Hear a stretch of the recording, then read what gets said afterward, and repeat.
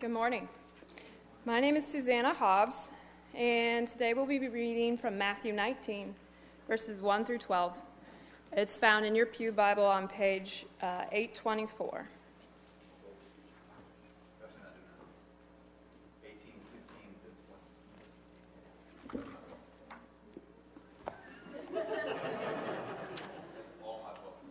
Eighteen. That is found on page 823. Okay, Matthew 18, verses 15 through 23. 23 or 23? 20.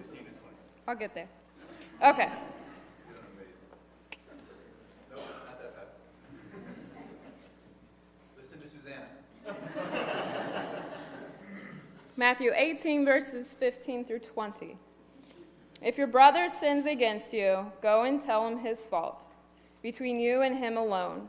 If he listens to you, you have gained your brother. But if he does not listen, take one or two others along with you, that every charge may be established by the evidence of 2 or 3 witnesses. If he refuses to listen to them, tell it to the church.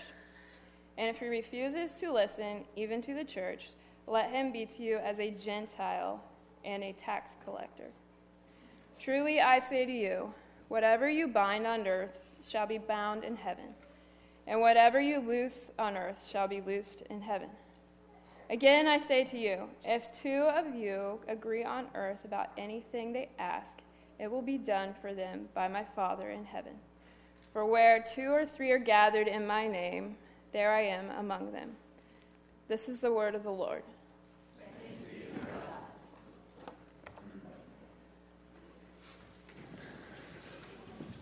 Welcome to the Slick Show at Hope Community Church.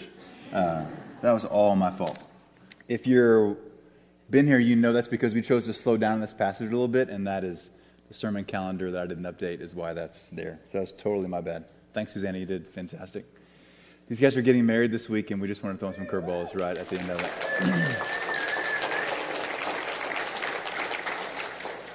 All right. Well, I had other jokes prepared to start, but I am the joke, so let me just start with prayer, and then we'll jump in. Holy moly. Jesus, thank you for the church. And not to make too much of, that's no big deal, actually. Missing a passage is no big deal.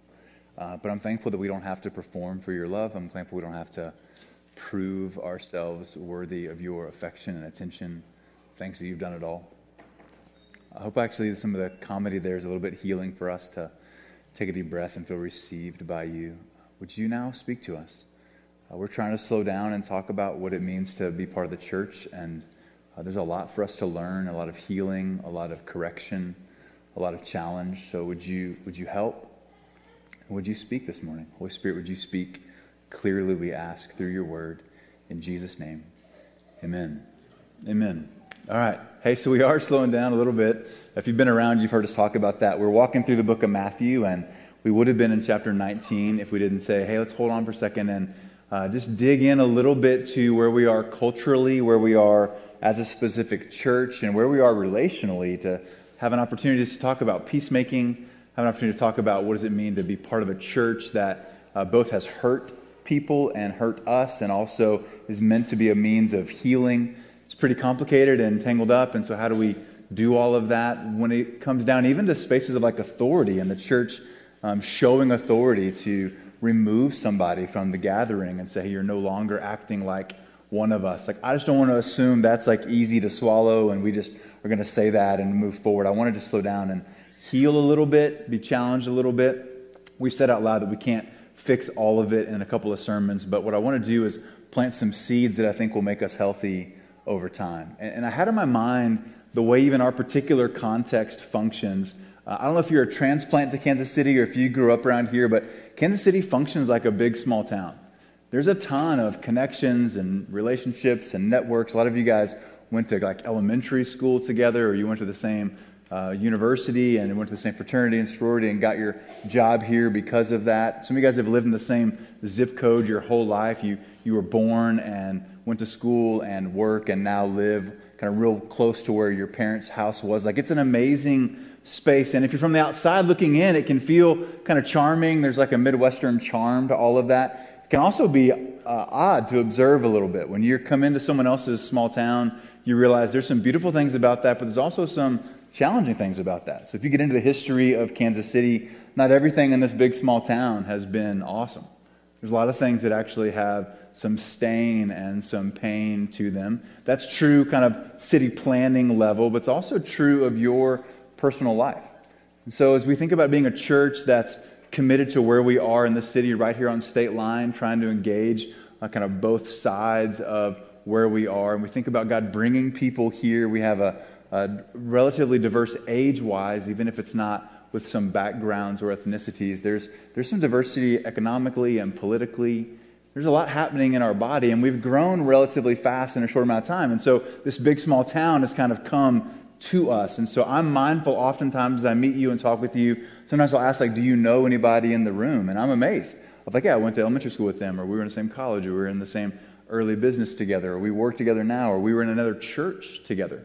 The church scene in Kansas City is actually pretty fascinating. And as I've been here now for about 15 years, I've learned a lot about just kind of the spiritual climate in Kansas City. And there's a history actually of amazing churches in our city. Like, there's a lot of beautiful people that have been given to the gospel and to kind of teaching and to engaging their neighbors for a really, really, really long time. There's a rich, beautiful history of the church in Kansas City. And there's kind of a tangled history there. There's been lots of splits and divisions and launches, and some of you even have been part of churches 2 and 3 times with folks that are in the room. It was probably about my 5th year here where I realized there was kind of about every 8 to 10 years, there was like a turnover in some churches, and people had been connected for a while, and then they felt disconnected, and they would transition and move, and some of them would travel together, some of them would disperse lots of places. And so there were these like Bible studies of folks who've been together for 30 plus years who were all part of a church when they first got married, and now they're kind of spread all over the city, but they're still relationally connected. There's a lot of beauty to that, and there's a lot of challenge to that, because what that means is you bring some of that story here. And if the gospel is true, and I believe it is, then what Jesus has done on the cross is powerful to heal those jagged edges and reorient what's been broken, and then really help move forward in what is beautiful. And so we have this big, small town. Lots of people kind of know each other from different places now landing here. And some of those jagged edges, though, feel like people see somebody they have conflict with from another life, another place, another situation. It wasn't here that conflict began. It began back in elementary school. And I mean, we're like, it's such a big, small town. People have like dated each other through high school and now are married to other people, and then show up here and you're like, pretty cool, little awkward. All that stuff kind of happens in the church. And so I felt like we have an opportunity and maybe like a responsibility to just slow down a little bit and say, hey, what would you do if you were carrying stuff from other places? And like, that's not those people, that's you. All of us have stuff from other places. Even if this is not your small town, you grew up in another place or another city, you still have stuff that you're carrying. And so there's a lot in this passage about personal peacemaking that's really, really important. But there's something about the way Jesus talks about the church in the middle of this text that I think we have an opportunity to slow down and maybe redeem some of what we've thought the church to be and put some salve or some healing ointment on some of the wounds. I don't know if you caught that in this text here from Matthew 18, which comes right before Matthew 19. In Matthew 18, what you see is a progression of how do you deal with somebody who's hurt you, who's sinned against you, who's in a space where they've done something that has pain attached to it. What do you do? And he says, well, you go to them and you talk to them. You just deal with it. And then he knows we live in a world that's not just that clean and simple and easy. And so he says, and if that doesn't work, they don't listen, then you actually come and bring somebody else in there with you, right? You're not alone. There's a promise of community. There's a promise of you don't have to be by yourself, because peacemaking is really hard. It's hard with siblings. It's hard with coworkers. It's hard in marriages. It's hard in churches. It's hard with pastors. And so to hear Jesus say, hey, you don't have to be by yourself. You could bring a couple of people with you. And they could listen and they could help you guys understand. And it's a pattern actually we see in the Old Testament. It's a way to protect people from being falsely accused or only hearing one side of the story. You've been in that situation, right, where the first person on the scene, Proverbs says, shares their side and everybody's outraged by what happened. And then you hear the other side of that story and you go, oh, well, okay, well, that changes things just a little bit. And maybe I'm still sad about that, but maybe less outraged by hearing the other part of this. And so it's designed actually for mercy and for compassion and for justice to not have to do peacemaking alone. And then he says, and sometimes that's not enough. Sometimes just bringing your community in doesn't actually give enough resources to solve the issue. That God's designed the church to actually be present. So in verse 17, if this person refuses to listen, then you come and you bring it to the church. And this is where it gets weird. You're probably at this point, you're like, yeah, I'm going to get my fraternity brothers together. We're going to sit down around a bonfire. We're going to talk about what happened. We're going to work it out. We're going to move on. And then Jesus says, well, sometimes it's not enough. Sometimes you actually need the church to come in. And that raises questions. Why the church? What's the role of the church in peacemaking? Again, I think it's amplifying this idea of we're not meant to be alone. You don't have to do this by yourself. God's designed a community. And the church is both the people that you're sitting next to, and it's the leadership of the church. Right? So it's the church leaders and the people in the church. So it's to kind of bring the body in, to bring the relationships and the family in to help. And in that family, there are people who have been given roles to help lead, right? The family has moms and dads and men to actually help bring about some resolution in some spaces. So he says then if they refuse to listen to the church, then you actually bring them to a space where you kind of say about them something that is heavy. It's hard. You pronounce them actually not living in light of somebody who knows Jesus. Call them a Gentile or a tax collector is to say someone who isn't rightly related to God yet, who hasn't actually trusted in God. Saying your behavior is such that it's not in keeping with the family, which is heavy. We're going to spend a whole week on that. Why would that kind of active love, which is what I think it is, to move towards someone courageously to say, hey, the way you're living, what you're doing, what you're valuing, how you're responding is not in keeping with someone who says they're filled with the Spirit of God. And we love you enough to tell you that. The alternative is we don't love you enough. We love our comfort too much. We love the idea of feeling secure or not being falsely accused or not being uncomfortable in such a way that we're actually going to let you burn your life down. But instead, he calls us to actively move towards a person. And then he says, this is pretty powerful. Verse 18, truly I say to you, whatever you bind on earth shall be bound in heaven, and whatever you loose on earth shall be loosed in heaven. Again, I say to you, if 2 or 3 agree on earth about anything they ask, it will be done for them by my Father who's in heaven. For where 2 or 3 are gathered together in my name, there I am with them. Okay, this text sounds familiar to a passage we saw in Matthew 16, which we need to go back there here in a second.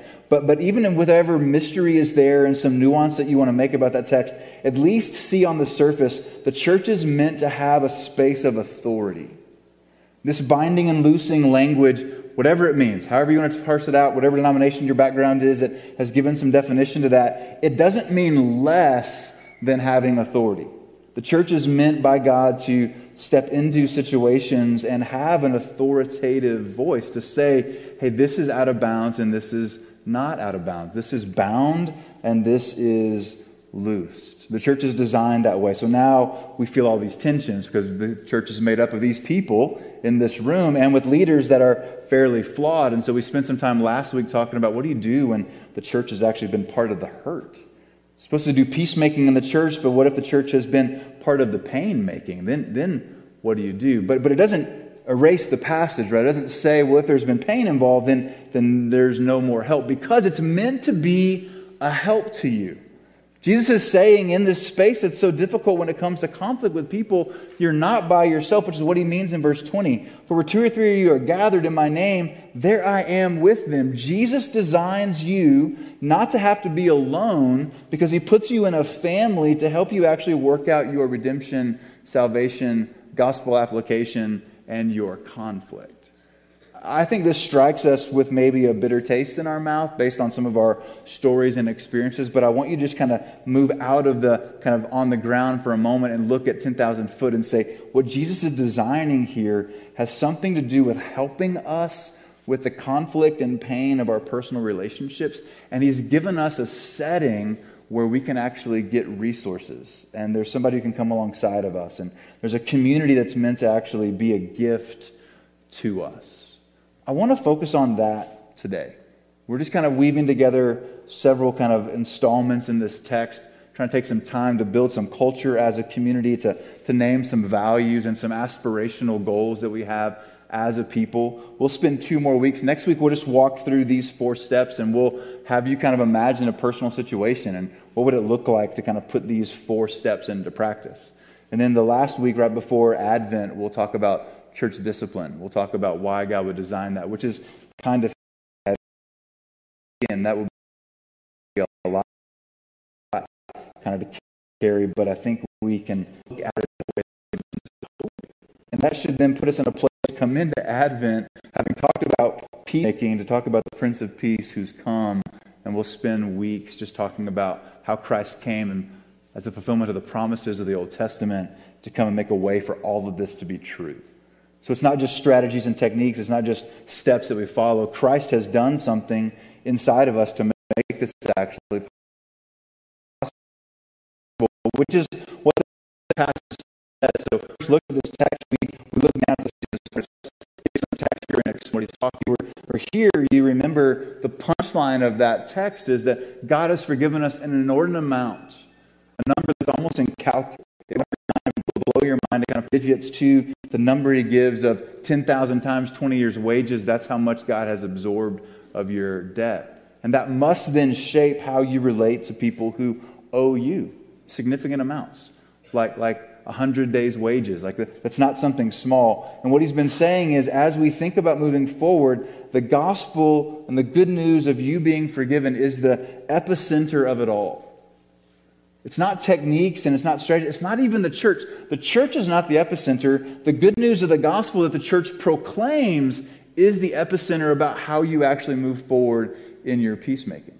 But in that space, Jesus has designed us good in the church to come alongside these tricky, difficult, painful, complicated, maybe layered situations. And I was just mindful that if you've grown suspicious of the church, you'd be quick to maybe dismiss the good news of this passage and therefore would limit the help God wants to give you when it comes to the painful things you're carrying around. I mean, what a fascinating strategy of our enemy to have things just brewing for maybe like millennium or centuries or decades, to where things would actually be spring-loaded in 2020 when the pandemic would highlight all the ways that the institutions we hold dear were beginning to crumble.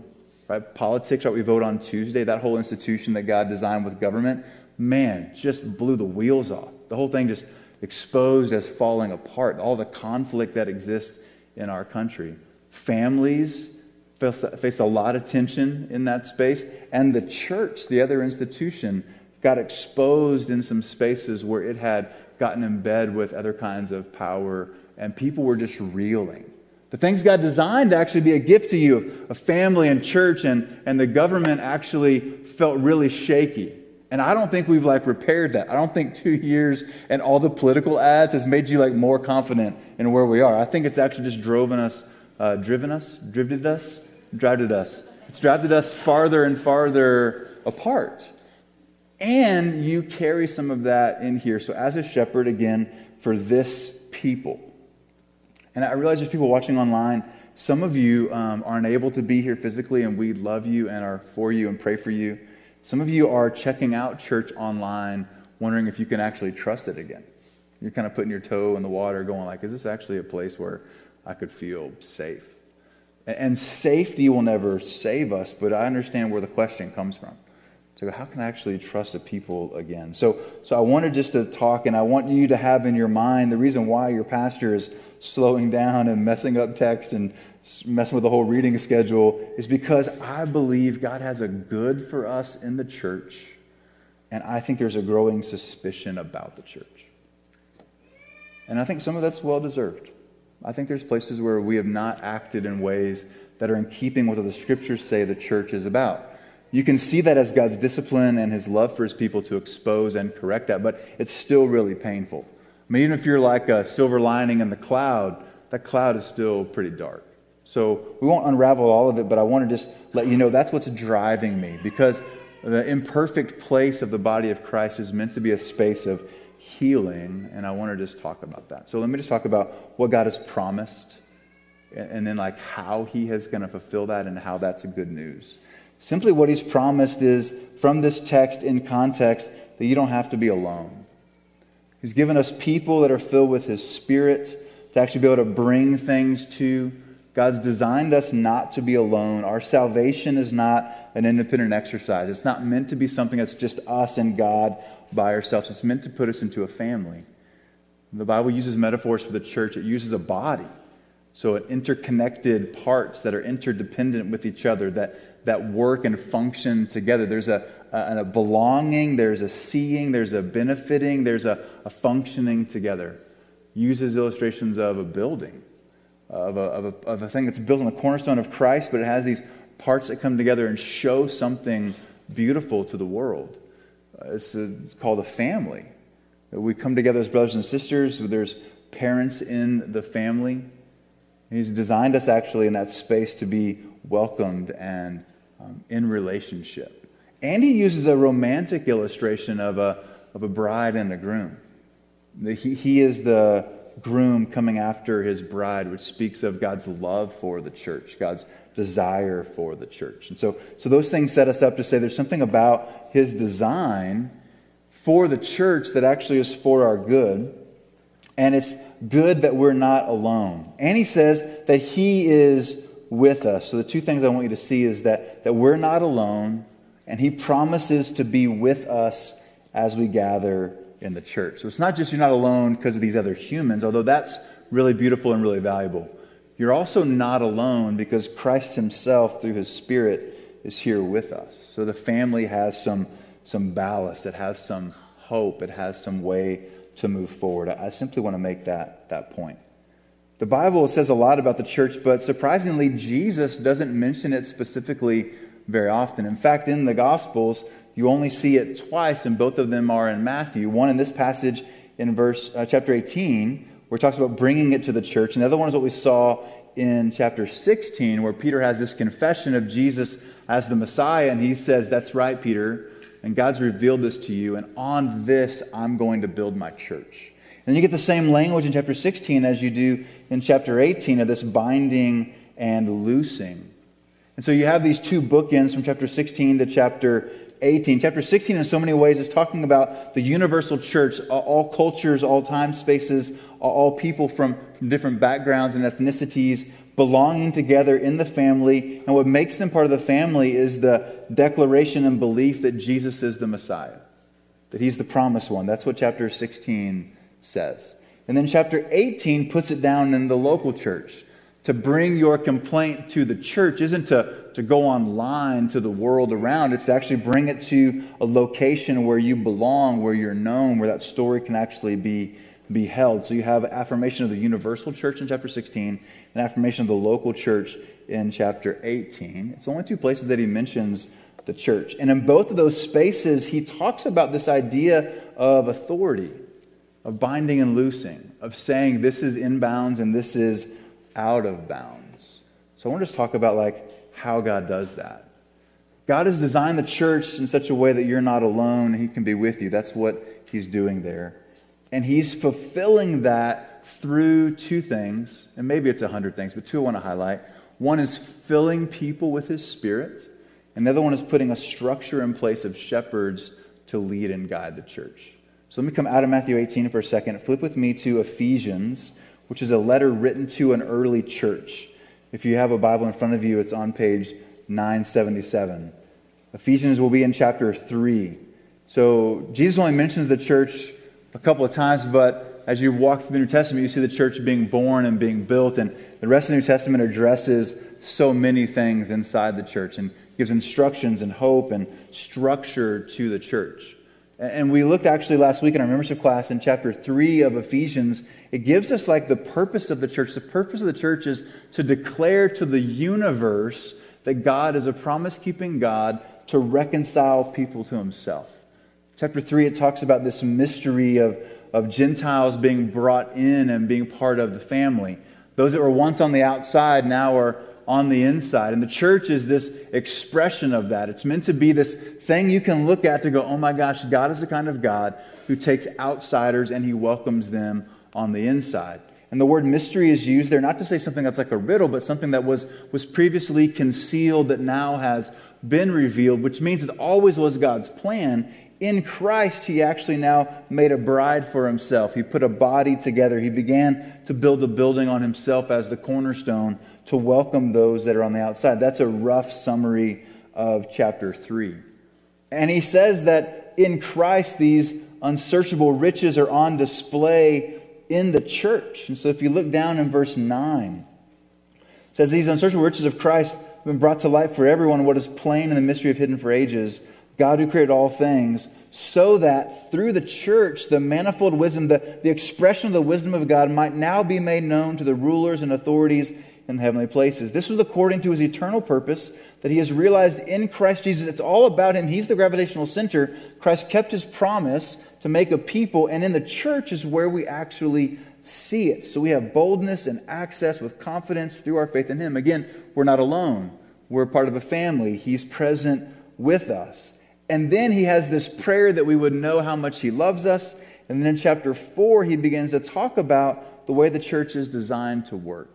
He tells us in verse 1 to walk in a manner worthy of this redemption, to live out this gospel truth, which is what he was saying in Matthew 18. Hey, there's a peacemaking deal you got to work through. Start with the idea that God has forgiven you. That's the foundation of what the church is built on. These keys that Jesus says he gives to Peter and his apostles and disciples is this confession of who Christ is. They're gospel keys. You have access to God the way you have access through keys through the good news of the gospel. That's what gets you into the family, in contrast to your background or heritage or your behavior, your good works, your hard effort, your right doctrine. It's through trusting that Jesus is the one who died in your place to forgive the debt that you owe. That's the good news of the gospel, and that's what the church is actually built on. And to the degree that the apostles represent that and reflect that, they are binding and loosing with the authority that's rooted in that good news of the gospel. Okay, so when he says, I want you to walk in a manner worthy of the calling, it's that calling. Walk in a way that reflects the idea that God has kept his promise to reconcile the people, and he forgave you at great expense to himself, and he's called you into this family, and you didn't earn it or deserve it. And that radically shapes how you see everybody. Those who hurt you, those who have needs, those who you admire, those who you long to be close to, those who you want to distance yourself from. The gospel shapes everything. And so he says, learn to walk in a way that reflects that good news. And he says it's going to look like humility and gentleness and patience. We're going to bear with one another in love. And then he says we should actually move towards unity of the Spirit in verse 3. And then he says this, there is just one body and one Spirit. Just as you were called to the one hope that belongs to your call, one Lord, one faith, one baptism, one God and Father of all, who is over all and through all and in all. Do you hear just the unity over that, the oneness of that, the unifying presence of God in the middle of that? He's saying the church is meant to embody this kind of unity. And again, we just put an asterisk there and go, gosh, man, do we struggle with that? Man, do we struggle to live into this calling that God has placed on us, to walk in a manner worthy of that? Isn't the old way of competition and comparing and getting and kind of earning, isn't that just so present in our hearts? And how is it compounded with these stories that we're a part of, where you carry childhood and college and early work and previous church situations. You have a way of relating that can sometimes make this unity challenging, and yet it is something that he calls us to. Verse 7, he says, but grace was given to each one of you according to the measure of Christ's gift. So he says, I want to call you to unity, and then he says, hey, I'm going to give you some gifts. I'm going to give you gifts out of this beautiful understanding of the gospel that's actually going to now shape the church. He gives an interesting phrase here to talk about Jesus kind of winning a war, and it's like a parade that would go down the street, and those who had won the war would pass spoils out. They would throw money and treasure to the crowd. That's the imagery going on in verses 8 and 9, that Jesus won on the cross our redemption. He defeated the ancient enemy, and now he has set captives free. In this war parade, he's passing out gifts. In verse 11, and what are these gifts? And he gave apostles, and prophets, and evangelists, and shepherds, and teachers. The gift are people, a structure, people gifted by the Spirit inside the church to help. And he says they're there to equip the saints for the work of ministry. What is this ministry? This ministry of spreading the good news of the gospel, is saying to people, hey, there is a way for you who are far off to be brought near. That's what the church is displaying, right? So this ministry that we're being equipped to is to spread the good news of the God who came to reconcile his enemies, which you can understand then the threat to disunity in the body to that declaration and message. You can see why Jesus is concerned about this, why he wants to give you resources, why he's saying you don't have to do this by yourself, but you have to move towards peace, because a lack of peace would not be congruent with this cosmic display of God making peace through people. Tracking with me somewhat so far? Ephesians 3:4, that's where we are. All right, we're hanging in.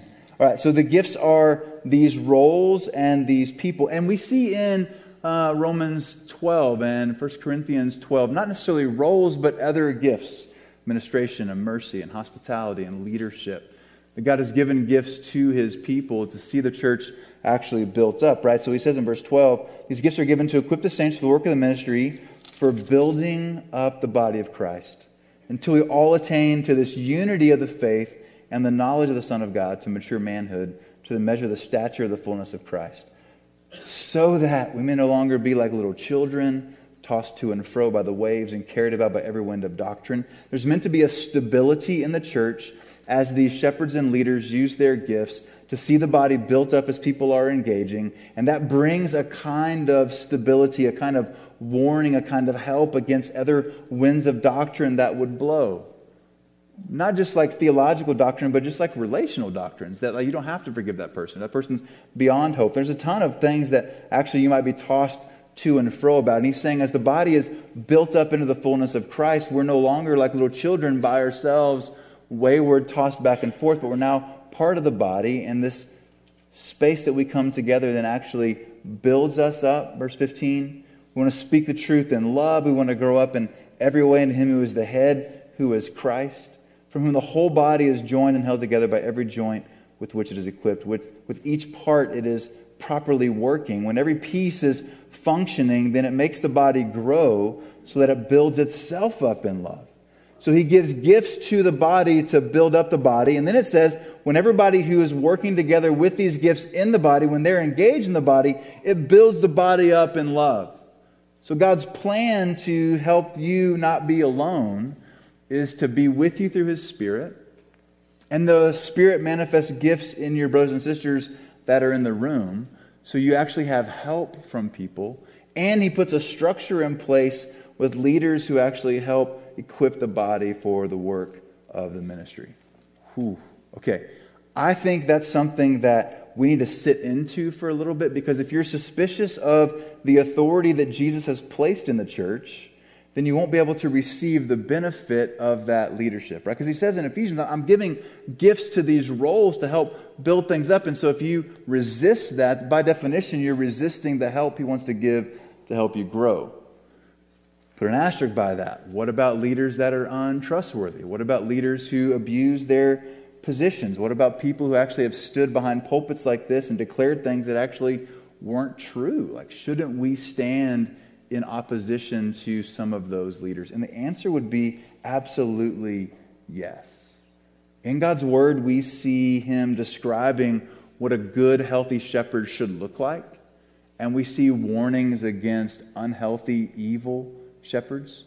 We see good doctrine and teaching, and we see warning against false teaching. So even just the narrative of Scripture actually backs up what Jesus is trying to say here. Hey, the body is meant to actually be a gift to you, where people have leadership in the body to help you actually move forward. And if you reject that, you're going to be on your own. He cares so much about that he's willing to expose bad leaders.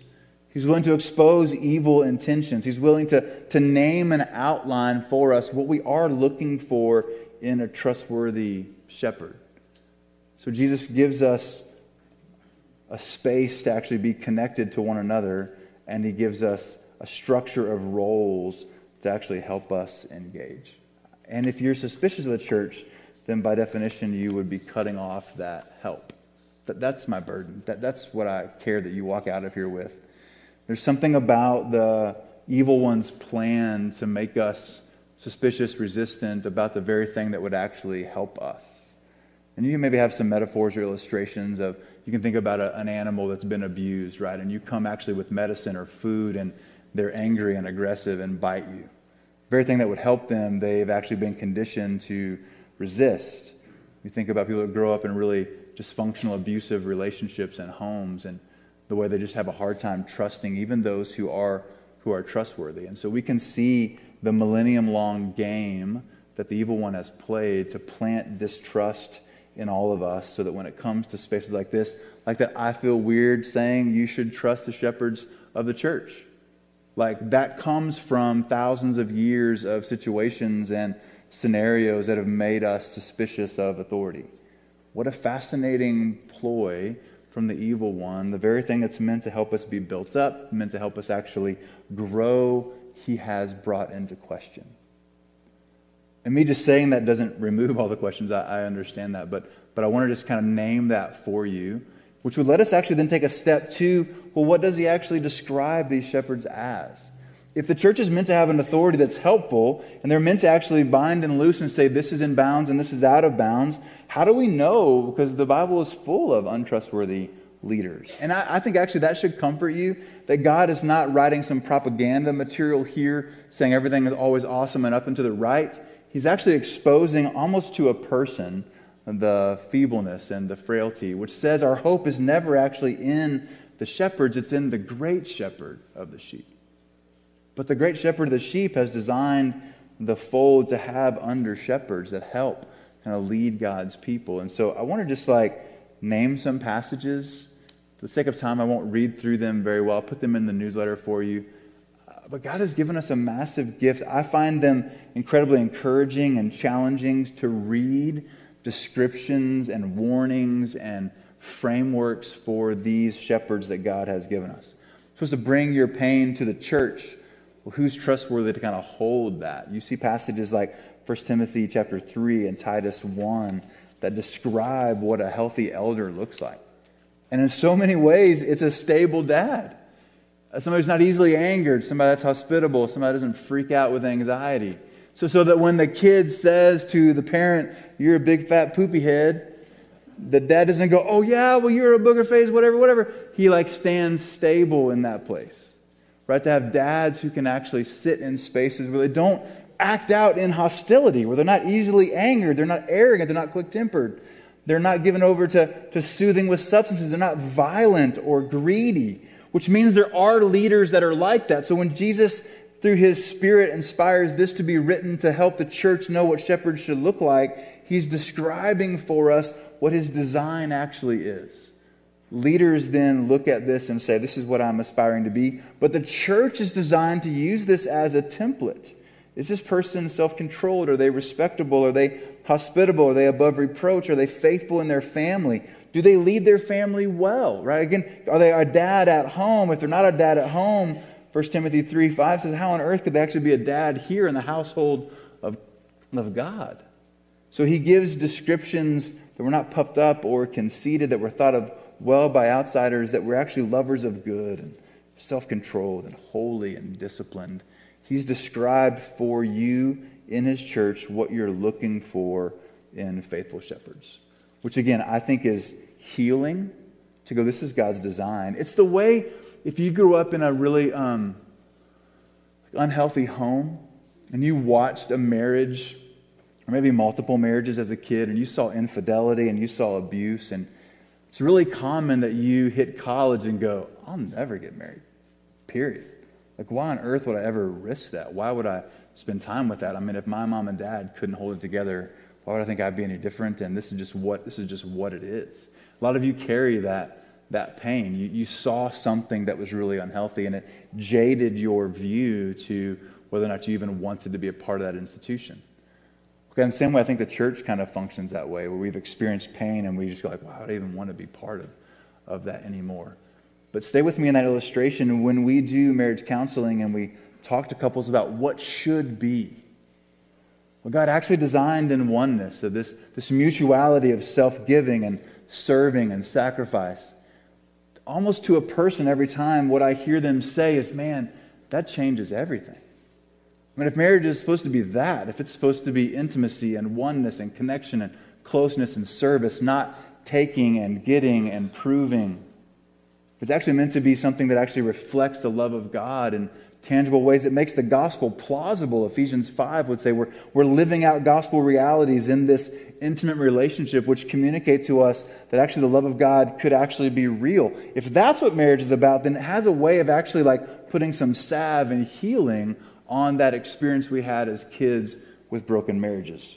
Tracking with me? In the church then, when we see passages like this that say this is what it's supposed to look like, I'm praying that it actually functions with a kind of salve, that it kind of reimagines for us what actually could be. In the same way, the biblical view of marriage and the beauty that's there to represent Christ's love to the church actually soothes and heals and inspires. Actually, when we talk about what God has designed in the church, is actually that same kind of soothing and healing and inspiring. Even this week in our Bible reading plan, we're in James chapter 3, and it says, hey, let few of you be teachers because you incur a stricter judgment.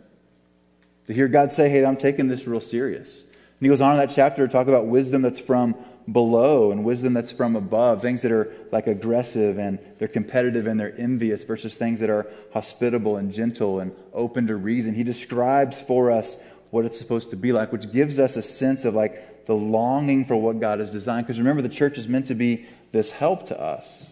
So the shepherds of the church are meant to be a help to us to the degree that they reflect this good news of the gospel. That's what this whole thing is about, right? The first time we see the church referenced, it's in a declaration of the gospel. And the second time we see it referenced is in this explanation of the gospel. Like it's all about the gospel. So to the degree that the shepherds are standing on the gospel, you have some sort of hope to move forward. There's a ton of passages. One of my favorites is 1 Peter chapter 5 that tells shepherds to shepherd in ways that they exercise oversight, that they actually are helpful to the people, but not under compulsion. To do it willingly, but not with shameful gain. To do it eagerly, not domineering. To be examples to the flock, because they know the chief shepherd is the one who they belong to. And it names anxiety later on. It names temptation from the devil. It names the need to suffer. But there's this beautiful portrait. In Thessalonians, we see a beautiful explanation that the pastors are supposed to shepherd like moms and dads. And like nursing moms, it says. I came to you like a nursing mom, like nourishing for sure, but also vulnerable. To lead from a place that actually gives of yourself in a way that makes you vulnerable. He says, not with a pretext for greed or with flattery, not for glory, not to please people. And he said, we also came like a father who came to exhort, who came to help, who came to shepherd, who came to guide. So pastors as parents of the family. And that illustration would break down lots of ways, like every illustration breaks down in lots of ways. But the design there is that there's a goodness to the family when you have a healthy mom and dad leading the family. And he says you're supposed to lead in such a way that you're so desirous and affectionate towards the people that you share, it says in Thessalonians 2:8, not just the gospel, but your very life. So God's designed the church to have shepherds that actually help the church be built up into this gospel story. And for that to happen, they have to embody the gospel. And I say that to you as a man who is struggling to embody the gospel, who believes it deeply, who I can see it being traced throughout my life. I can see it actually changing me in my reflexes, but I still know I have so far to go. And so I get to be part of the body. I get to experience the gifts of the body. I get to experience bringing my pain to the body where actually we get to help because Jesus is the head. Jesus is the cornerstone. Jesus is the groom. Jesus is the great shepherd. It's not the actual pastors, which maybe just transitions me to like this third point I want to make, right? What does he promise? How does he fulfill that? And how is that good news? It's good news because Jesus is the one who perfectly embodies all of these things. It's all his family. He's the cornerstone of the building. He's the head of the body. He is the groom. He's the dad. He's the one who actually came and died in our place to make this family possible. Remember, the Ephesians text says that what's happening is God reconciling the world to himself. And in that ministry of reconciliation, he's designed us to be together. and for the church to function with a structure that is beneficial to you, that actually helps you in the gnarly places of your life. And for that to happen, the pastors have to be overwhelmed with the good news of the gospel and have to preach to you the good news of the gospel so that we are a gospel-formed people. And from that place, actually, I think we have a ton of hope. Because the gospel even makes provision when we're not living in light of the gospel to repent and own it and apologize and be restored. Right? That's what the whole passage is about. The whole passage in Matthew 18 is about restoration. It's about reconciliation. It's about when someone has sinned against you, them actually having a mechanism to actually repent and be reconciled to you, which would be true in the church, even from pastor to congregation, congregation to pastor, and congregants to congregants. I know you carry a heavy story. I don't want to minimize any of that. I don't want to just make it sound like if you just believed a couple of verses, you'd be fine. But I think what God has put in these passages for us that we just overviewed real fast gives you resources to grow into, to be the kind of person that's applying the good news of the gospel to the everyday areas of your life. And we get to do that together. We get to do it as part of a family filled with a Spirit who is actually ministering to each other these good gifts to build things up. That's beautiful as it is complicated and challenging. We won't fix that in the next couple of weeks, but we'll talk some more about it. I care what you're carrying, and I want you just to have hope that God sees you, and He's designed a place like this to be helpful for you. So as we come into communion, would you just be honest to where it doesn't feel helpful? Where you need that gospel salve to be applied to certain kinds of pain? Where even the inspirational idea of what He's designed doesn't match your reality, so you've got some spaces where you're hurting. Would you believe that Christ died on the cross to actually forgive you and forgive that other person? So there's actually a way for hope and redemption to go forward. What you hold in your hand as a follower of Jesus when you take communion with the symbol of the broken body and shed blood of Christ is how He made it possible for you to be forgiven and free. And that's where the good news actually comes from. It's not from shepherds, it's from the great shepherd who, again, didn't come with a lab coat and a clipboard. He came on a cross. He didn't come analyzing us. He came dying for us so that when He birthed this family, there was real hope. So I want to just invite us to take communion. Would you bow your head with me and close your eyes for a second? I wonder if you could just name what you're feeling right now. It might be hopeful, but it might also be painful. Would you just call it something? And then ask Jesus to speak to it. And maybe you're not even a follower of Jesus, but He still cares about what you're feeling. The church has probably impacted you in some ways. You have ideas and thoughts, even if you've never been formally part of the family. Would you just name that to Jesus, even if you're not a follower of His? I invite you just to stay in your seat and pray and ask Him to speak to you. There's prayers on the back of your bulletin that would give you examples of how to talk to God about some of those things. But I invite you just to actually engage this moment, even if you're not yet a follower of Christ. If this is His design, would He speak to you and help you? And if you are a follower of Jesus, would you bring in the communion line quietly, contemplatively, hopefully, this pain that you're carrying, and ask God just to speak to you? Ask Him to apply the good news of the gospel and His forgiving grace to what you're carrying to help you make sense of how to move forward. The church is declaring this good news, and we declare it most clearly when we celebrate communion. His body was broken, His blood was shed on your behalf to forgive you, which is the gospel hope that we have. I'll pray, and then when you're ready, if you're a follower of Christ, you can come forward, tear a piece of the bread off, and we dip it in the cup. There's 4 lines you can come down, and there's a center aisle that has gluten-free in it. Take your time, pray, and ask God to speak to you. Jesus, we come now. We bring our hearts to you, and we ask that you would engage with us. Would you heal what's broken? Would you remind us of what's true? Would you minister through your Spirit in tangible ways? For my friends who have acute pain, would you comfort them? We ask in Jesus' name. Amen. Hey, come when you're ready, and then we'll sing.